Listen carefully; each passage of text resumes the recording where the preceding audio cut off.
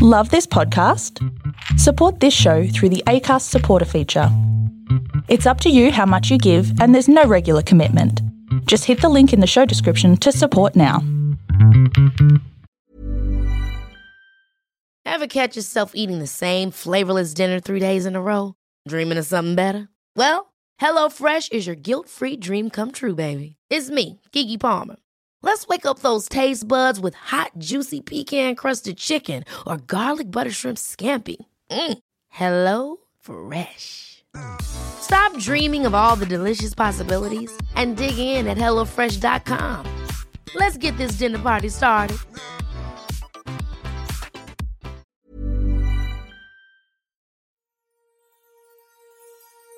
Ladies and gentlemen, welcome to another episode of the Storybox, where I, your host, Jay Phantom, has the utmost privilege and honor to unbox the amazing stories of some incredible people from all walks of life and experiences. I'm delighted and grateful that you're here today. Now let's dive into the Storybox and hear more about our guest today.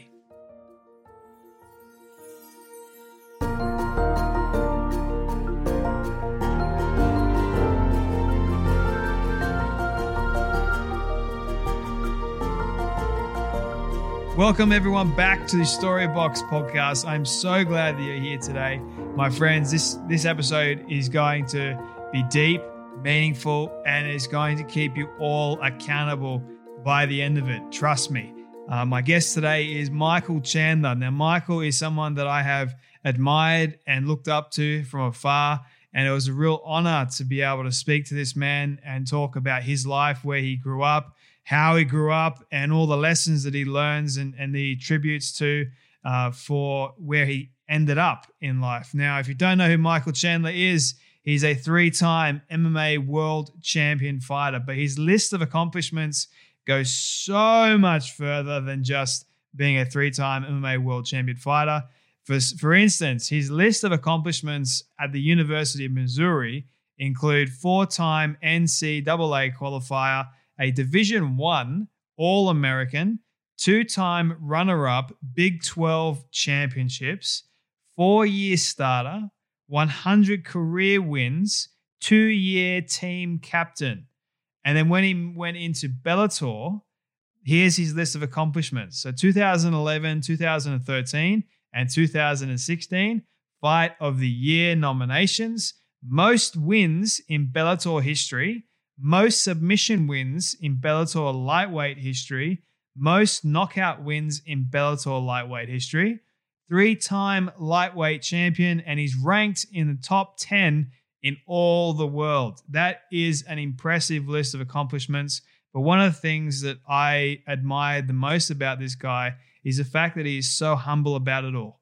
And that's one of the things you're going to get in this interview is he's so down to earth. He's so wise and knowledgeable, and he's more than just bare knuckles and brawl. He's quite smart, okay? And we actually dive into all things about his life, like I said in the beginning.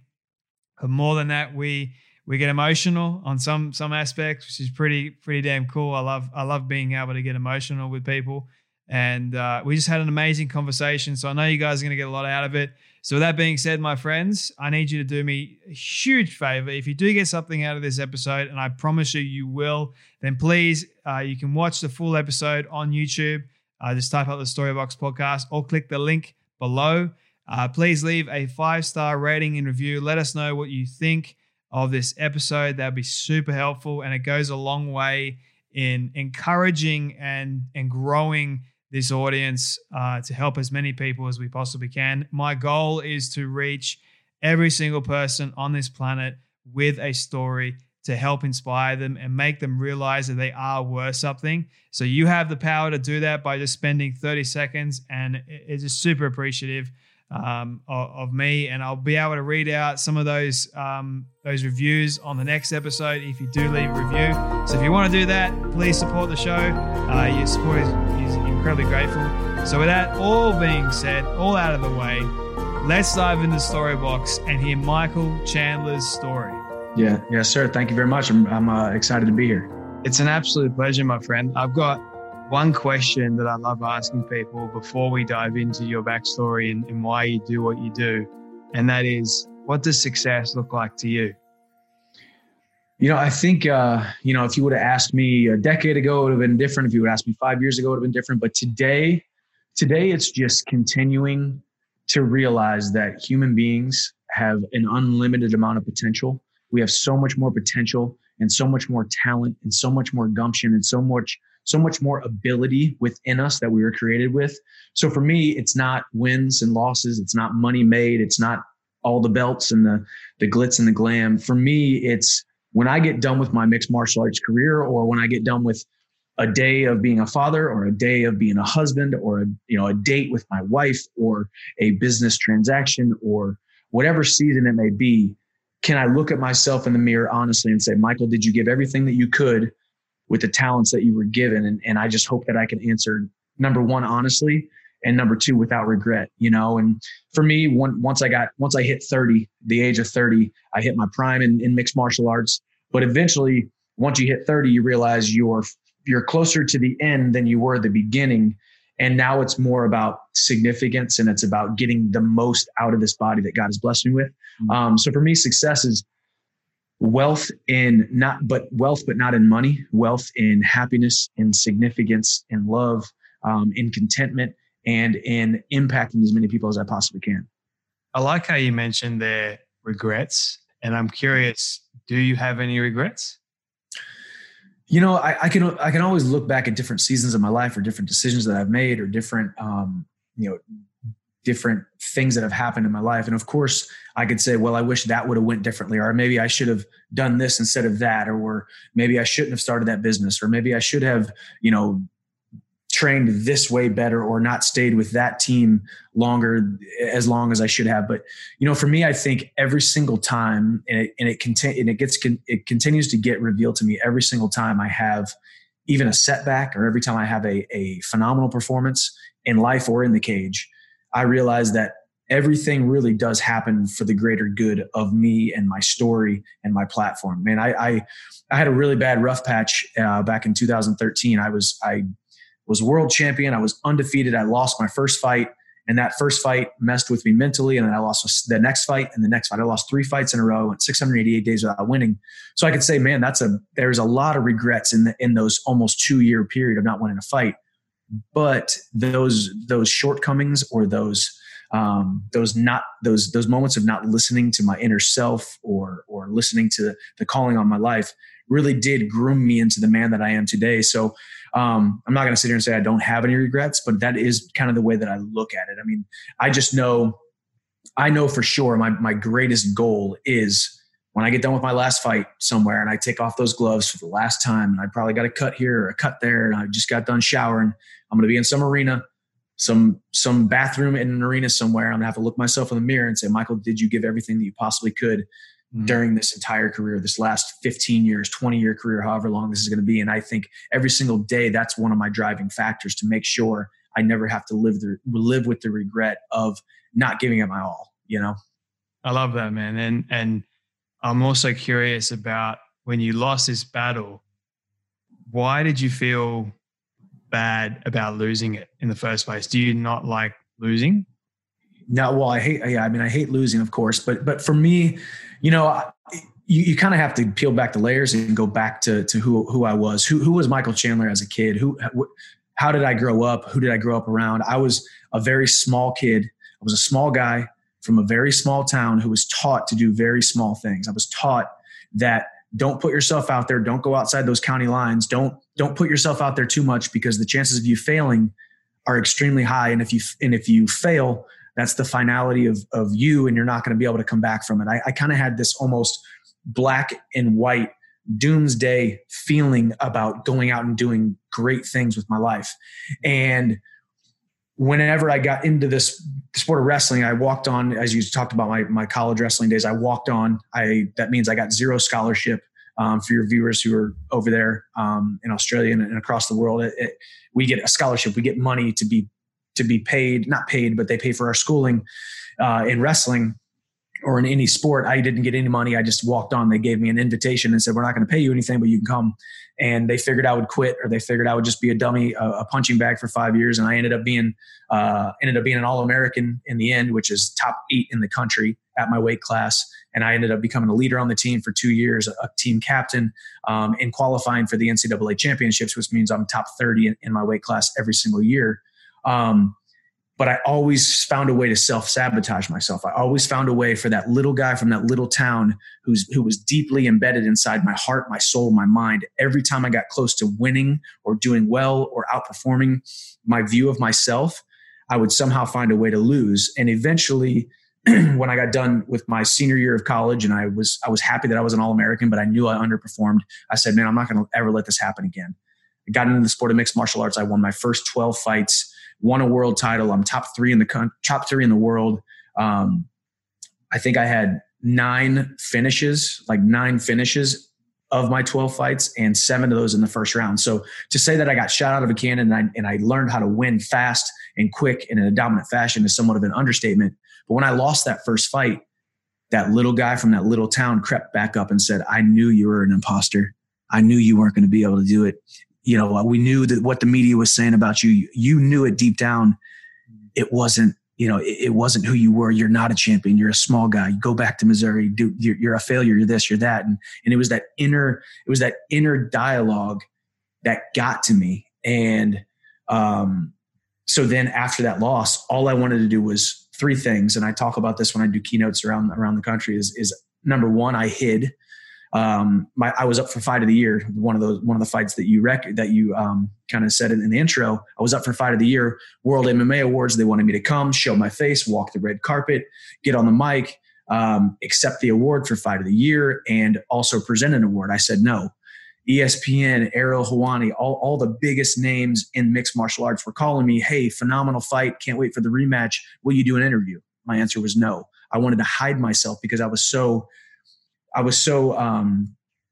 just embarrassed of losing. So that was the first big mistake I made. Number 2, the second big mistake I made was that I had skill amnesia, and I forgot all of a sudden when I lost that fight, I forgot how good I was, how fast I was, how explosive I was, how great of a fighter I was. I forgot about all my past performances, which were phenomenal performances. And I hung my whole career, my whole life, my whole personal self-image on that one loss.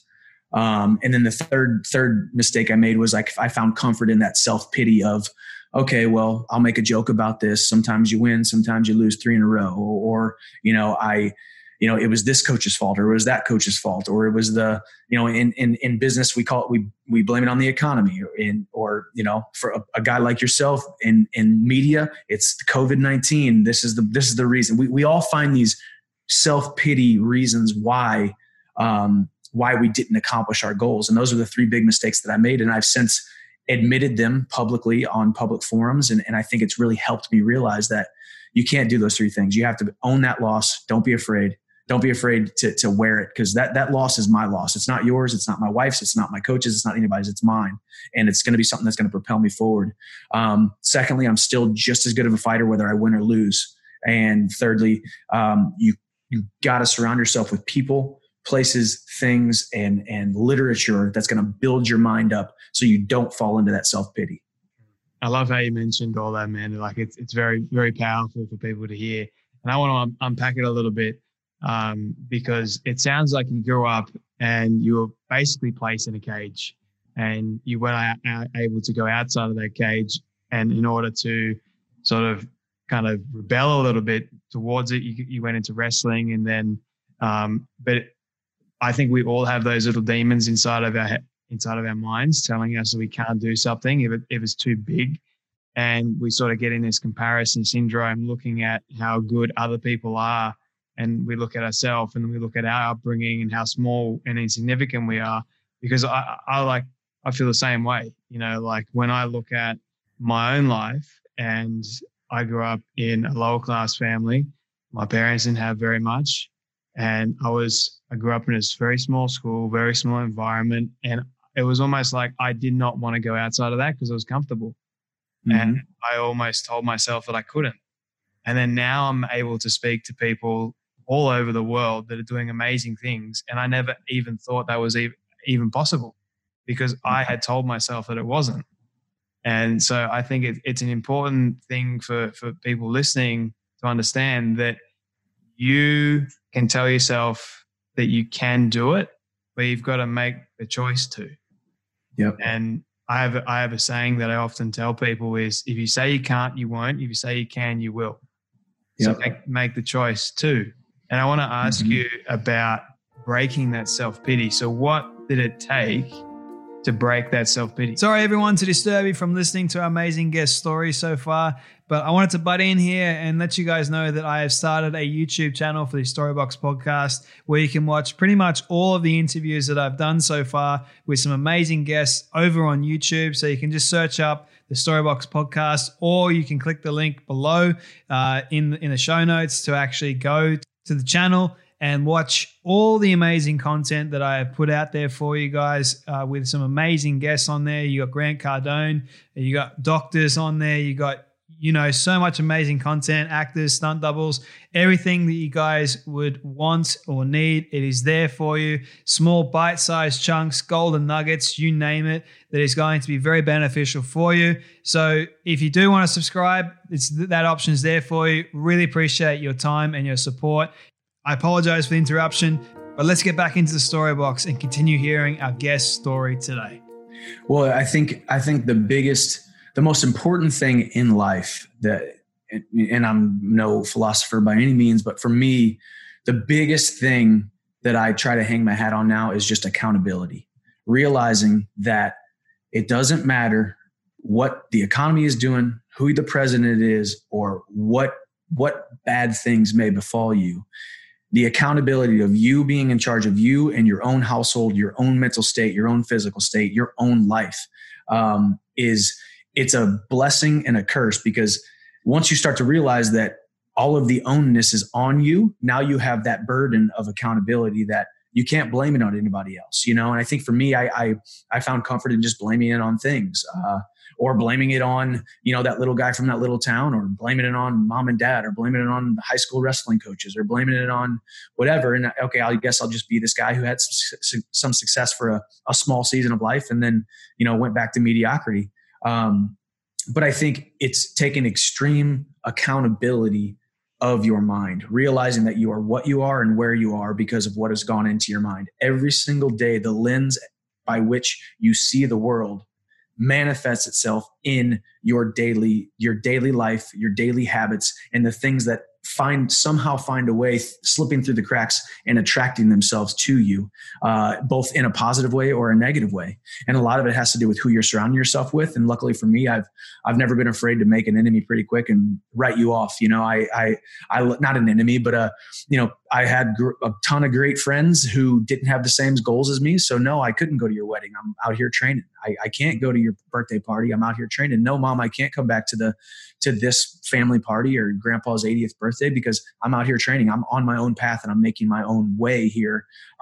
So I almost had to, like you said, rebel, because I was also taught, it wasn't just that I was taught that I was supposed to do small things, but I was also almost taught, not necessarily directly, but indirectly by conversations that I was around or the people that I was around, that success, money, fame, platform was almost a negative thing. It was almost a bad thing. It was almost like, well, the rich people are just, they only think about themselves. They don't help anybody else. They just worry about their own money and they want to make more of it. While us little people just sit here and scrape by, or, oh, the really successful guy over there, he's not going to help me because I'm just little old me. And he's a selfish, egotistical, arrogant, self-centered, successful person. And what I realized by going to college and surrounded, I went from small town in Missouri to my college was only a couple hours away. So I was still in Missouri, but I had a roommate from North Carolina. The guy across the street, the guy across the hall from me was from California.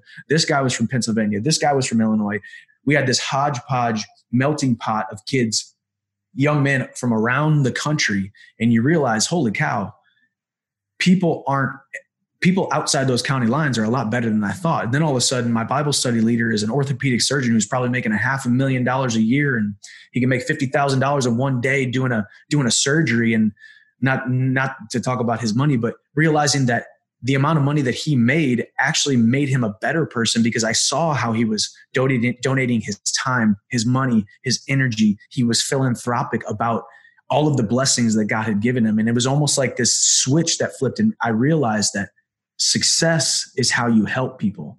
You don't help people by being broke, poor, sick, tired, and put into a box. You help people by creating so many resources in your life that you have the abundance, and then you create this abundance mentality where if I have 5 of these things, I don't need 5 of them. I'm going to go ahead and keep one, but 4 other people are about to get blessed. And I think I just, you just grow, you mature, you break generational curses, you break that bondage, you break the chains, you lift that weight off that you were taught as a young child. And it was just a long, long process. And I'm 34 years old right now, and I haven't figured it out yet. I still got that little guy from that little town inside me. And I think it's important. It's important for the viewers to know that I can almost promise you and guarantee you that little guy from that little town who was taught to do little things will always be inside here. Sometimes you slay dragons. Some dragons you slay and you get them out of your life. But some of them, you just get very good at pushing into a corner. You get very good at duct taping them to the basement of your mind, and they're stuck there, and there's duct tape around across their mouth, and they can't speak, they can't move, they can't impact your day anymore, because you've built yourself up so much that you've learned how to corral that little guy from that little town, or that worthless person, that worthless mentality, or that poor mentality, or whatever anybody's dealing with. That person inside of you, you may not ever be able to slay them, kill them, and get rid of them. But you can just get good at corralling them and putting them into a corner where they don't affect your daily life. I like how you're creating an analogy, because you are a fighter and you're talking about fighting with your own inner self. And it's like you're trying to be better than your inner voice that is trying to out wrestle you and outbeat you. And it's like, are you going to actually win? And you're telling me that you don't like losing. So it's like this constant give and take. Like, do I want to win today? Do I want to lose today? Or that's my choice though. And I like how you mentioned, I want to go a little bit towards the faith aspect as well. And how you mentioned your Bible study leader, God as well. Because I personally, I'm a Christian, brought up in a Christian home. So I know, and I can relate to a lot of the teachings that you've probably been taught as well growing up. And I like how you mentioned this guy has all this money, but yet he's successful because he serves. Mm-hmm. And I think the ultimate example in the Bible of the most successful being that ever lived was Christ, because he exemplified this idea of service. It's others before self. Mm-hmm. It's learning to be selfless so that others can see and you can help others as well. And sometimes, like for ourselves, we got to be selfish a little bit so then we can be selfless. Yes. I think that's also okay, because if you can't help yourself, how are you going to help others? Well, and that's what's so, obviously the world right now, especially in the United States, and the world, in the country that I live in right now, the United States, there's this huge war between, people on one side versus people on the other. And there's so much focus on everybody else. And once again, we go back to accountability. So instead of me looking at the way that the left, the right, or the people in the middle, or the president, or the economy, or this, and instead of looking at the way everybody else is doing things, yes, of course, policies and mandates and different things can affect my life in a very small way. But for the most part, if I take care of Michael, and I take care of my wife, and I take care of my son, and I take care of my household, the roof that is over my head, what really can befall me that is really going to make a huge impact in my life? Focus on myself first, because I know the biggest goal in my life is, of course, I want to win some more world titles and provide for my family, but I want to be the best father and husband that I possibly can. And I can't do that if I'm worrying about politics or the left, the right. If I'm focused on all those other things, that's sucking the life out of the father and the husband that I need to be. And it's, and it's interesting too, going back to your point about not wanting to lose and not wanting to lose that battle to that inner person. It's also kind of the Sun Tzu mentality of know thy enemy better than you know thyself. And it's also realizing that I know that little guy from that little town who was taught to do little things has a huge impact on me. So therefore it keeps me on my game even more, realizing the things, the snares that so easily entrap me, or the things, the stumbling blocks in my life, or the people in my life that make me feel a certain way or want to do certain things. I know all of those temptations. So therefore, how do I safeguard myself every single day and stand guard at the gate of my mind? I like how you mentioned the know thy enemy more than you know yourself. And I've always been curious by that saying, because is that actually possible, to know your enemy more than you know you? I mean, and the funny thing is, and I've always operated this way. Every time somebody talks to me, or I'm doing a pre-fight interview, we talk about, okay, hey, your opponent has this, and this. He's got this many wins or this many stoppages or this many whatever. And I really always just say, I spend 90% of my time focusing just on myself, So I don't look at my fight career like that Sun Tzu quote with know thy enemy as better than you know thyself, because I know if I show up with my attributes, my gifts, my skills, and then 10% of the time I focus on, okay, he's good at this, and this, and we need to stop that. And I'm going to put myself in the best situation possible to be successful. If I just stop those little things and I just be Michael, be the fighter that I am with the skill set that I am. And this is the easiest path to victory, to be able to go out there and win. So, I think in life, yes, I've grown enough to look at the different aspects of my life where I feel like I know what that thing, that person, that scenario, that feeling, how that makes me feel, or it makes me act, or it makes me want to be great or give up. So those things, learn as much as you can about who you are when those things are affecting you, to be able to thwart those down the road. That's really good. I like that. I want to take you back a little bit to why you decided to start wrestling in the first place. Like, what was it about wrestling that you liked the most? Well, I think once again, we go back to that little guy from that little town. I was a little guy. So I was 100 pounds soaking wet in my freshman year of high school. So being on the basketball team, I was on the football team, but I rode the bench. I played football 3 years of my 4 years in high school, and I started my senior year. I got 2 touchdowns, but we had a bad football team. We had a great wrestling team. So I was just, by default, I was a small little guy who was very small. I was very light. I was 100 pounds. So I wasn't going to be a linebacker or the best receiver, because I was only 4'11", so it was almost by default that wrestling, a sport that is broken down into weight classes, I could get into that 103 pound weight class or the 112 pound weight class and wrestle other guys who are 112 pounds instead of the 300 pound lineman or linebacker from, one of the biggest schools in the state. But then obviously I realized that, but I think the thing that really drew me to it, and it's also what draws me to mixed martial arts, is once again, the accountability. I mean, the weight of the world is on your shoulders. When you're out there in a wrestling match, it's just you and it's me, and there's a referee here, and he's probably not going to really change the match that much, even though a lot of people like to make excuses about referees and judging and this and that. But for the most part, it's on me. If I go out there and win, I won. If I go out there and lose, I lost, So I just love the finality of, in a football game or a rugby game or a soccer game, any of those sports, there's 1,000 different scenarios over a 45-minute period where if, the forward could have done this or the goalkeeper could have done that, and you can kind of just blame it on other people, and there's not as much accountability. I love all of those sports. I just think the most accountability in any sport in the world goes wrestling, and some of these other individual sports like golf and some of those other ones. But I love that aspect of it. I love the accountability. I'm a carpenter's son and a secretary's son. As I said, my mom and dad are still working to this day, and they are amazing blue collar people. My dad pulls himself up by his bootstraps every single day at 5 a.m. My mom was working 2 and 3 jobs when we were kids. My dad was working side jobs to make sure me and my 2 brothers had everything that we ever needed in life. So I kind of had that blue collar, outwork everybody mentality. And they always taught us accountability. Maybe we didn't have the highest aspirations set on us that we could go do great things, but every day we were going to do what was right. We're going to try to get good grades. We're not going to get in trouble. We're going to be good, good little boys. I had the same experience, man. Yeah. Right.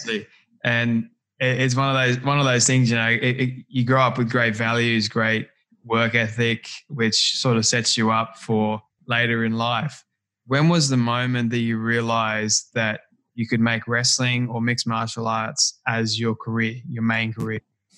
Well, I mean, as soon as I got to college, cause I wasn't a great high school wrestler either. I kind of similar to college. I qualified for state in high school 4 years. I finally became a state placer my senior year. Same thing with my college wrestling career. But, I was just constantly fighting that little guy from that little town mentality.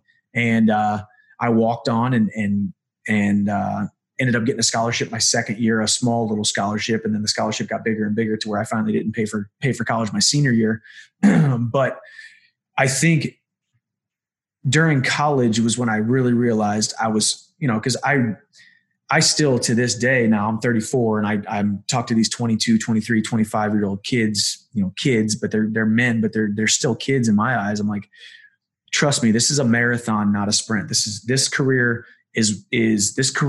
effectiveness and platform is over a 10, 15 year period. So you have to be there for the longevity. So when you're 24 years old and you're worried about a loss or you're worried about this, that, or the other thing, realize that you're not even going to be a real man and feel like a real full-on man athlete until you're at least 30 years old when you hit 30 years old. So for me, once I got into college and started to progress and mature, and I was 22 years old, I started to my body started to fill out a little bit.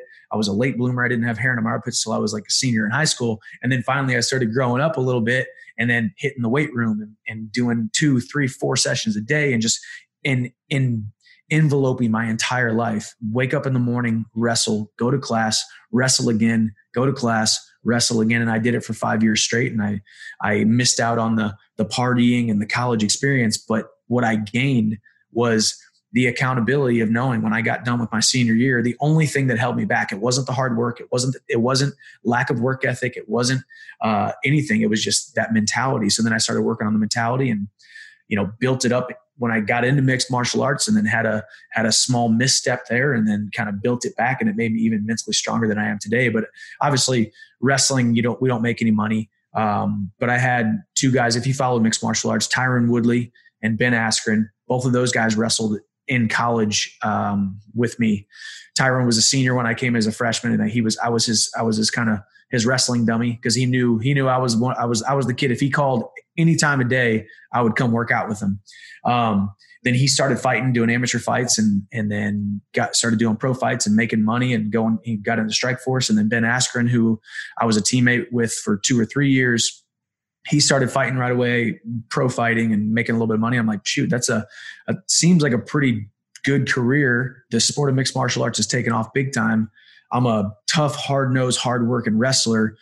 I'm going to be better than everybody on the ground. I'm going to be able to take anybody down in the entire world at lightweight. All I got to do is learn how to throw my hands, and I'm going to at least have a decent amount of success. So I figured I'd give it a try, and then fought my first fight 3 months after I graduated. And then a couple months later, fought my second fight, third fight. And then I got into Bellator tournament, won the tournament, and then won the world title. And it's kind of been off to the races since. Wow, man. Like I'm curious to know, you mentioned there for a moment that this idea of manhood, like being a real man. I want to ask you for a moment, what, in your opinion, what does it mean to be a real man? And then what does real strength actually look like? Yeah. When you think about we were speaking about just purely physical and athletic performance.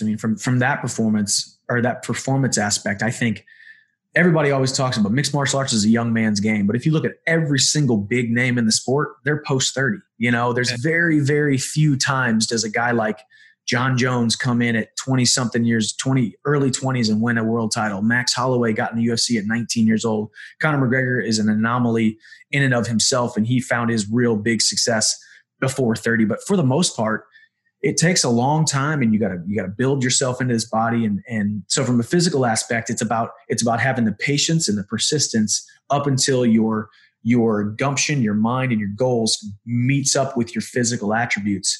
But as far as being a man, to me, to me, once I became a husband and a father, realizing that we were put on this earth to, going back to what you said, to serve. My favorite thing about being married is the joy that my wife gets when I just do something for her, or I remember a date, or I remember this, or I set up a date, or I get her flowers, or I do something, just something that is just an act of service or words of affirmation to tell her just how much I absolutely love her. And then that it even got compounded even bigger once you have a child. And we adopted our son about 2.5 years ago, almost 3 years ago at this point. And taking the responsibility of another human being's life and realizing, and I think the biggest detriment to almost every single person is if a parent looks at a child like it's just having a child, or just another task, or just another thing that they have to do.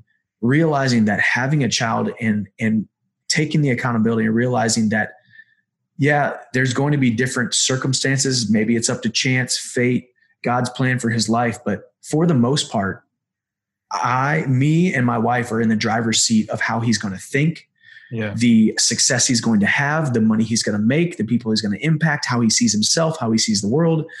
And I don't think people truly understand how much of an impact being a parent is, because they just think, well, as long as it doesn't die, I'm going to take care of it. And as long as he doesn't die, he's going to be fine, right? He's going to go to school and he'll get education and he'll get a job someday. And it's like, but it's bigger than that. It's so much bigger than that. And I had amazing parents, but I want to be better than they were. I want to be 10 times better than they were. I want to be the best dad in the entire world. And not so somebody could say, man, you're the best dad in the world, because it's more about someday when my son is old enough to realize what being a man is. He's going to see me laugh. He's going to see me cry. He's going to see me serve. He's going to see me stand up for what is right, stand up for and stop what is wrong. And he's going to see all of these different decisions. And no, I'm not going to be perfect, and I'm not perfect. I'm a failure every single day in certain aspects, but I'm going to admit it, and I'm going to say sorry when I am.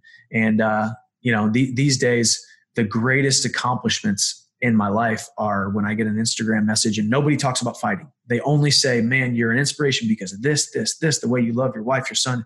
Those are the kind of interactions that just put a huge smile on my face. Because yeah, it's cool. I can punch people and knock them out. And yeah, I can pick them up and I can put them down. And yeah, I can make a lot of money by fighting in a cage, and there's bright lights and I'm on TV. That's all cool. But man, all that stuff fades. What is real is being a man of your word and impacting my wife's life and impacting my son's life. And then along the way, impacting as many other people under my household. We can talk about the household again, everybody outside of my household, while still never wavering from those two being my number one priority in life. I love that, man. How did you actually meet your wife, and what has she taught you that you hold dear to your heart?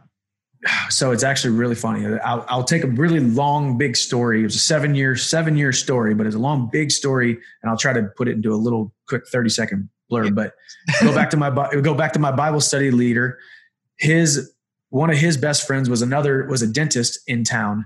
I knew who that dentist was because I knew of his reputation in town. He led numerous Bible studies around town. He was a church leader at one of the churches, just a phenomenal man.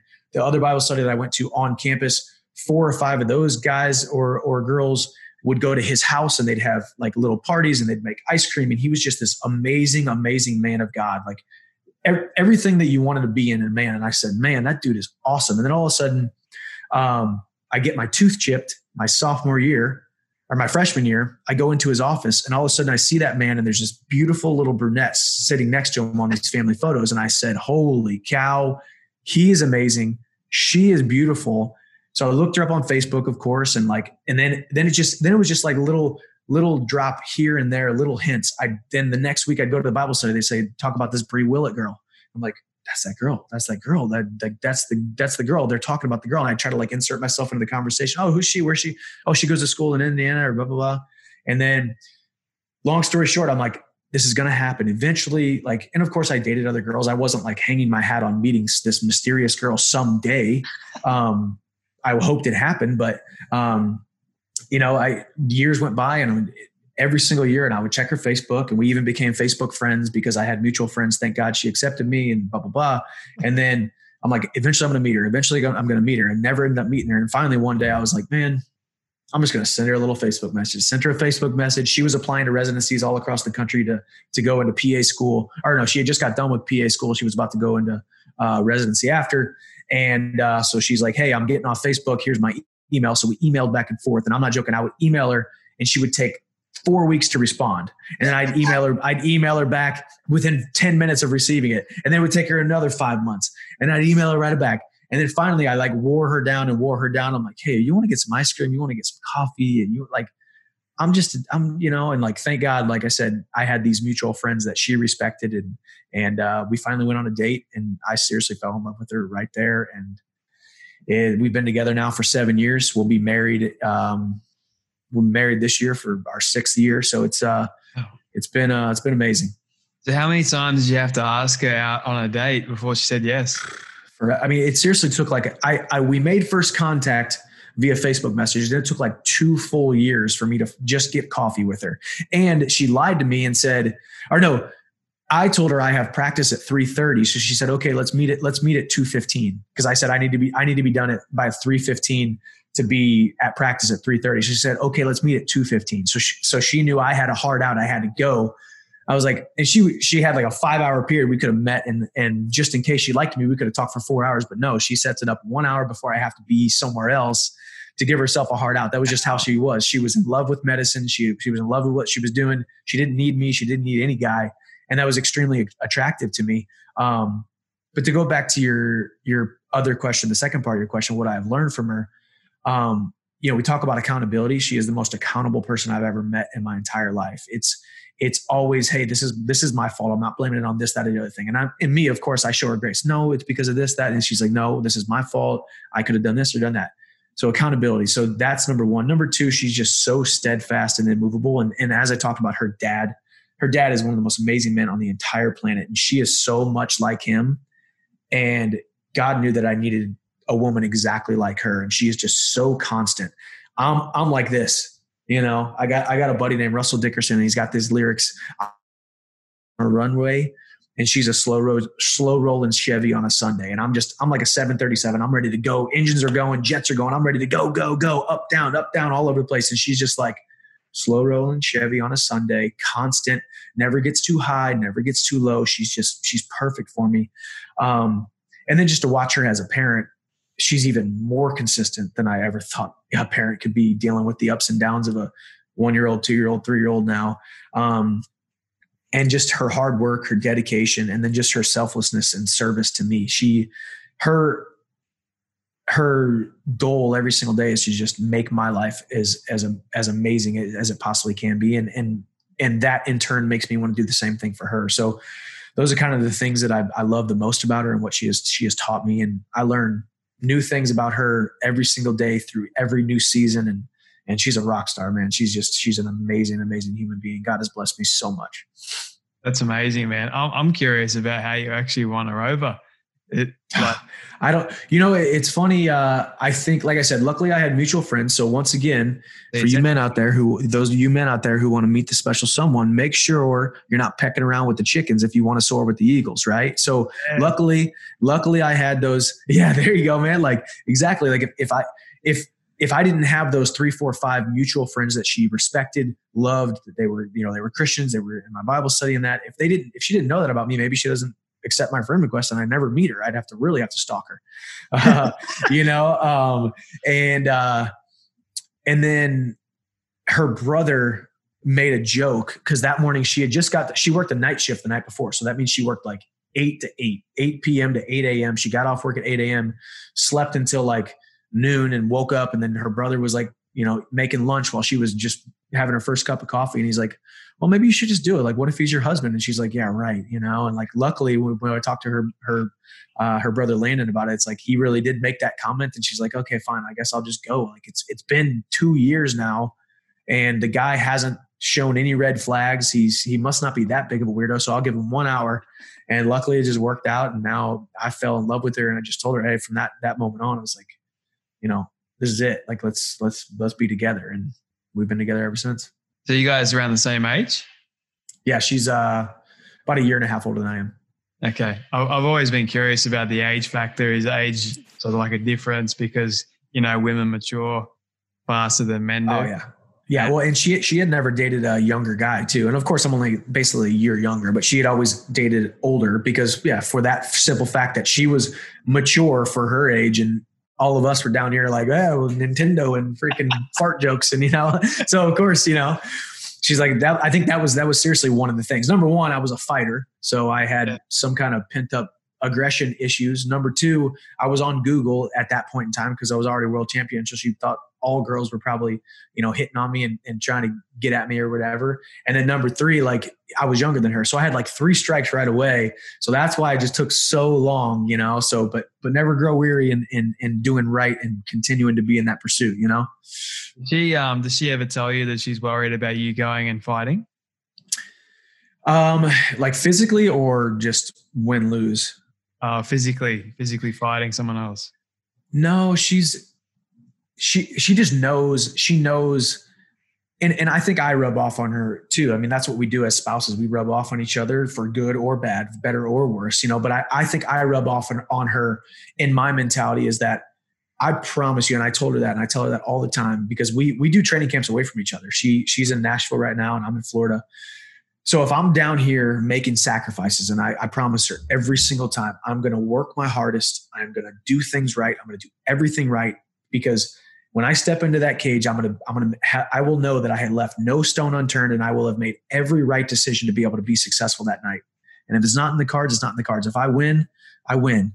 Praise God. If I lose, I lose. It wasn't in the cards. We still got to praise God, and, so I think that has kind of rubbed off on her, but man, she gets nervous as heck, man. Like she can't eat or drink. It's like she wants to have a glass of wine to take off the edge, but then you can't have a glass of wine because you're kind of on edge and it runs right through you. And like the physical manifestation of it's your favorite person in the entire world going to get locked into a cage for 15 or 25 minutes with another man who wants to rip his head off. I mean, I get nervous watching my training partners and friends fight, and I'm not married to them. They're not even top 15, 20, 40, 50 on my list of favorite people in the world. I can't imagine watching my favorite person in the entire world go out there and not just compete, but compete in something where they could, get injured or get hurt. So she never uses the word scared or fearful or whatever. She's so strong, and I can feed off of that. And we just, it's worked out really, really well. Coincidentally, my first fight with her, I knocked the guy out in like 45 seconds. And then right after that was when I went into that 3-loss streak. So she's been with me when I was world champion. She's been with me when I was, nobody and I was written off.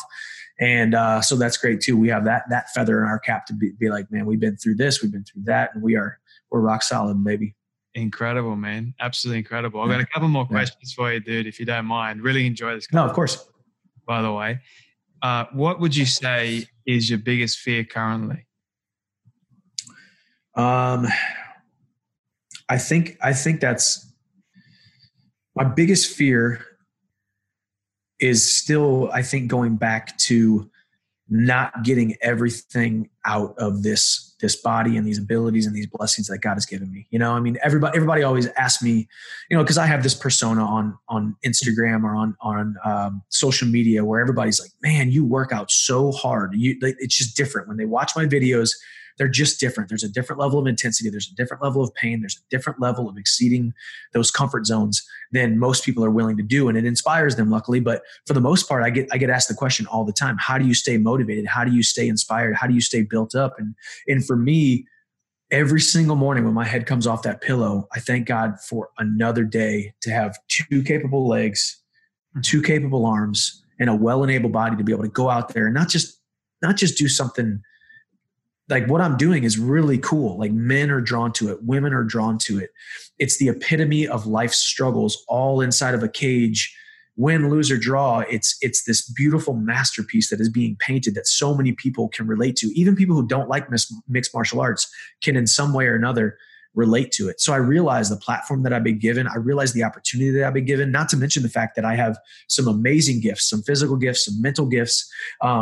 And as I said, these 2 capable legs and 2 capable arms. And I have so many friends who don't have well-enabled bodies, or they weren't given the opportunities that I have, or don't have the platform that I have, or don't have the, the X, Y, and Z that I have in my life. And the only way that I can discredit these blessings that I've been given is to not give it my all every single day. Luckily for me, it's never been hard for me to give it my all. It's never been hard for me to do the extra rep. It's never been hard for me to do the extra mile, to run through a brick wall for my coach if he wants me to. So I think my biggest fear is just going out into a performance or getting at the end of my career and looking back and saying, man, that was not me. That was not Michael Chandler in there. That was a subpar performance mentally, physically. I just didn't have it that night, and that's, so you train every single day. You train your mind, you train your body, you train your spirit, you train your soul, to be able to mitigate that risk whenever you step inside that cage to have a negative performance or get done with your career and have those regrets. Love it, man. I've got 3 more questions for you, if you don't mind. This one might be a bit hard, but we'll see how we go. And I've only asked this question to 3-4 other people, so we'll see how we go. If you could ask a question to anyone alive or dead, who would it be, why, and what question would you ask them? Goodness. I think, I'm a big James Allen guy right now. You know who James Allen is? Yes. The book, yeah. he wrote a bunch of books, but he wrote the book called As a Man Thinketh. Yes. And going back to accountability, it's all about accountability. It's all about, a particular thought persisted in cannot fail to produce a fruit. If you are dwelling on this, that, or the other thing, those things will manifest themselves into your life. So I would love to sit down and have a conversation with him. And I would just ask him, where did that enlightenment come from? Because it wasn't as if he was this 95-year-old philosopher who lived all these years. He was kind of this was back in like early 1900s. So he probably died by the age of 40, 50. Everybody died. How do we every single day, I would ask him the questions that I get asked all the time. What are the 3 things that you do every single day to make sure that you take the accountability for your life? And then what is one practice that you do every single day that continues you to move forward in that direction of self-exploration, excellence, and that accountability? I love that, man. That's great. Because I think I love James Allen. And I love reading. I remember being 2016 was when I read his book and changed my life. But I also read at the same time 12 Pillars by Jim Rohn. And I cross-referenced the 2. Yeah. And both of those books, man, literally changed my perspective on so many things in life. And they took a very naive boy and turned me into a very, you could say, more knowledgeable young man that needed to make a lot of changes in his life. And I love this accountability aspect. It is so, so powerful, so important. So I appreciate you sharing that, man. And second last question for you is, if you were to be given another chance at life, what would you do differently? I think if I could go back and just interject something into my mind when I was just a young kid, hopefully I could have the same mom and dad, same upbringing, all of that. But I would have explored more, whether it be, I guess, that was the other thing too, back in the day. If I had YouTube back in the day, I could have listened to Jim Rohn, Zig Ziglar, Tony Robbins, James Allen. I could have listened to all these things and realized, wait a second, these little self-limiting beliefs don't have to be my destiny. It doesn't have to be my prescription, my prescribed diagnosis of who I am, But I would have told that young man that it's okay. Listen, at the end of the day, at the end of every season, every competition, every business, every walk of life, at the end of it all, somebody has to be the best. Why shouldn't it be you? Yeah. And I would say, why shouldn't it be you? Instead of, as you talked about, giving yourself the choice to win or lose, I always gave myself permission to lose, but why not give yourself permission to win? Yeah. You do things right. You live your life according to God's plan, God's purpose, and you try to be a man of character. You do all things right. You got the good grades. You never get a pink slip. You never get suspended. You treat people with respect. You do all the right things. So why shouldn't you be successful? Why shouldn't you give yourself permission to win? And I didn't figure that out till I was dang near 20 something years old, and it took me a long time. And I could have saved myself a lot of grief. Could have saved myself a lot of losses. And like I said, I don't have any of those regrets, because I don't believe that I regret who I was and how I was raised or how I thought, because it is almost bulletproofed me even more, because I know what it looks like back there. I know what that little guy from that little town mentality looks like. So I have to safeguard myself from him so much every single day. And it's got me on my toes, and it's got me on my P's and Q's every single day to make sure I never fall back into that trap. I love that, man. My last question for you is my legacy question that I love asking people at the end. And you've been able to reach the age of 100, and your friends have put together a film for you of everything you've ever said and everything you've ever done. Don't ask me how they got it all. They just did. And they've shown it to you on your 100th birthday. What do you want that film to say and to show about your life? I think it starts with, that little guy from that little town, the guy who was taught to do small things, but because of the people in his life, and because God had him in the palm of his hand his entire life, that he was able to break those chains and go out and impact people. And then the second half of it would just be this beautiful masterpiece that I'm painting, that I painted every single day through every single word that I spoke, through every single person that I touched, through every single part of my reputation, through every single performance, and through every single win and loss, that someday my son looks at his dad and says, I am so proud to be your son, and that I will be a phenomenal man because you were a phenomenal man. I will love because I was loved first, and I will serve because I was first served. And I think that's becoming a father has just become the most amazing experience of my entire life. And my son deserves every great thing that comes his way. And he deserves a dad who wants to live with so much purpose that I can't even sleep at night because my dreams are so big. Wow. I feel like it's a powerful way to sort of end that conversation. Yeah, man. Don't make me think about my son, dude. It's like, we're getting vulnerable now. It's great. Yeah. Yeah. I almost don't want to stop. It's, No. But dude, thank you so much for your time. Thank you for your story. Thank you for your vulnerability. Thank you for just showing up and showing real strength. I really appreciate it. And thank you for coming on the Storybox podcast. Yes, sir. Thank you so much for having me. I'll hopefully talk to you soon and do it again soon. I don't like this part because it means that sadly we have come to an end of yet another incredible story. I just want to say thank you to all of you for tuning in and listening to our guest today. It is my prayer that you would have felt inspired, motivated, challenged in some way, and that you would have learned something new as well. If you'd like to hear more amazing stories like this one, you can do so now by searching up the Storybox on any podcast platform. It's that easy. If you did get something from our guest today, please share it around to a friend or family member that you think could benefit from hearing this powerful story. And before you go, please leave a rating and review on Apple Podcasts. It will only take 30 seconds and it will go towards reaching more people. Let's start changing lives through powerful stories like this one.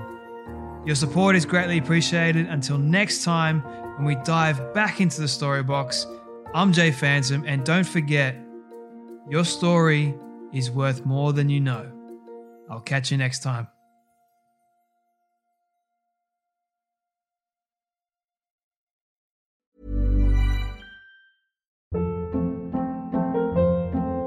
Hold up. What was that? Boring. No flavor. That was as bad as those leftovers you ate all week. Keke Palmer here. And it's time to say hello to something fresh and guilt-free. Hello Fresh. Jazz up dinner with pecan-crusted chicken or garlic butter shrimp scampi. Now that's music to my mouth. Hello Fresh. Let's get this dinner party started. Discover all the delicious possibilities at HelloFresh.com.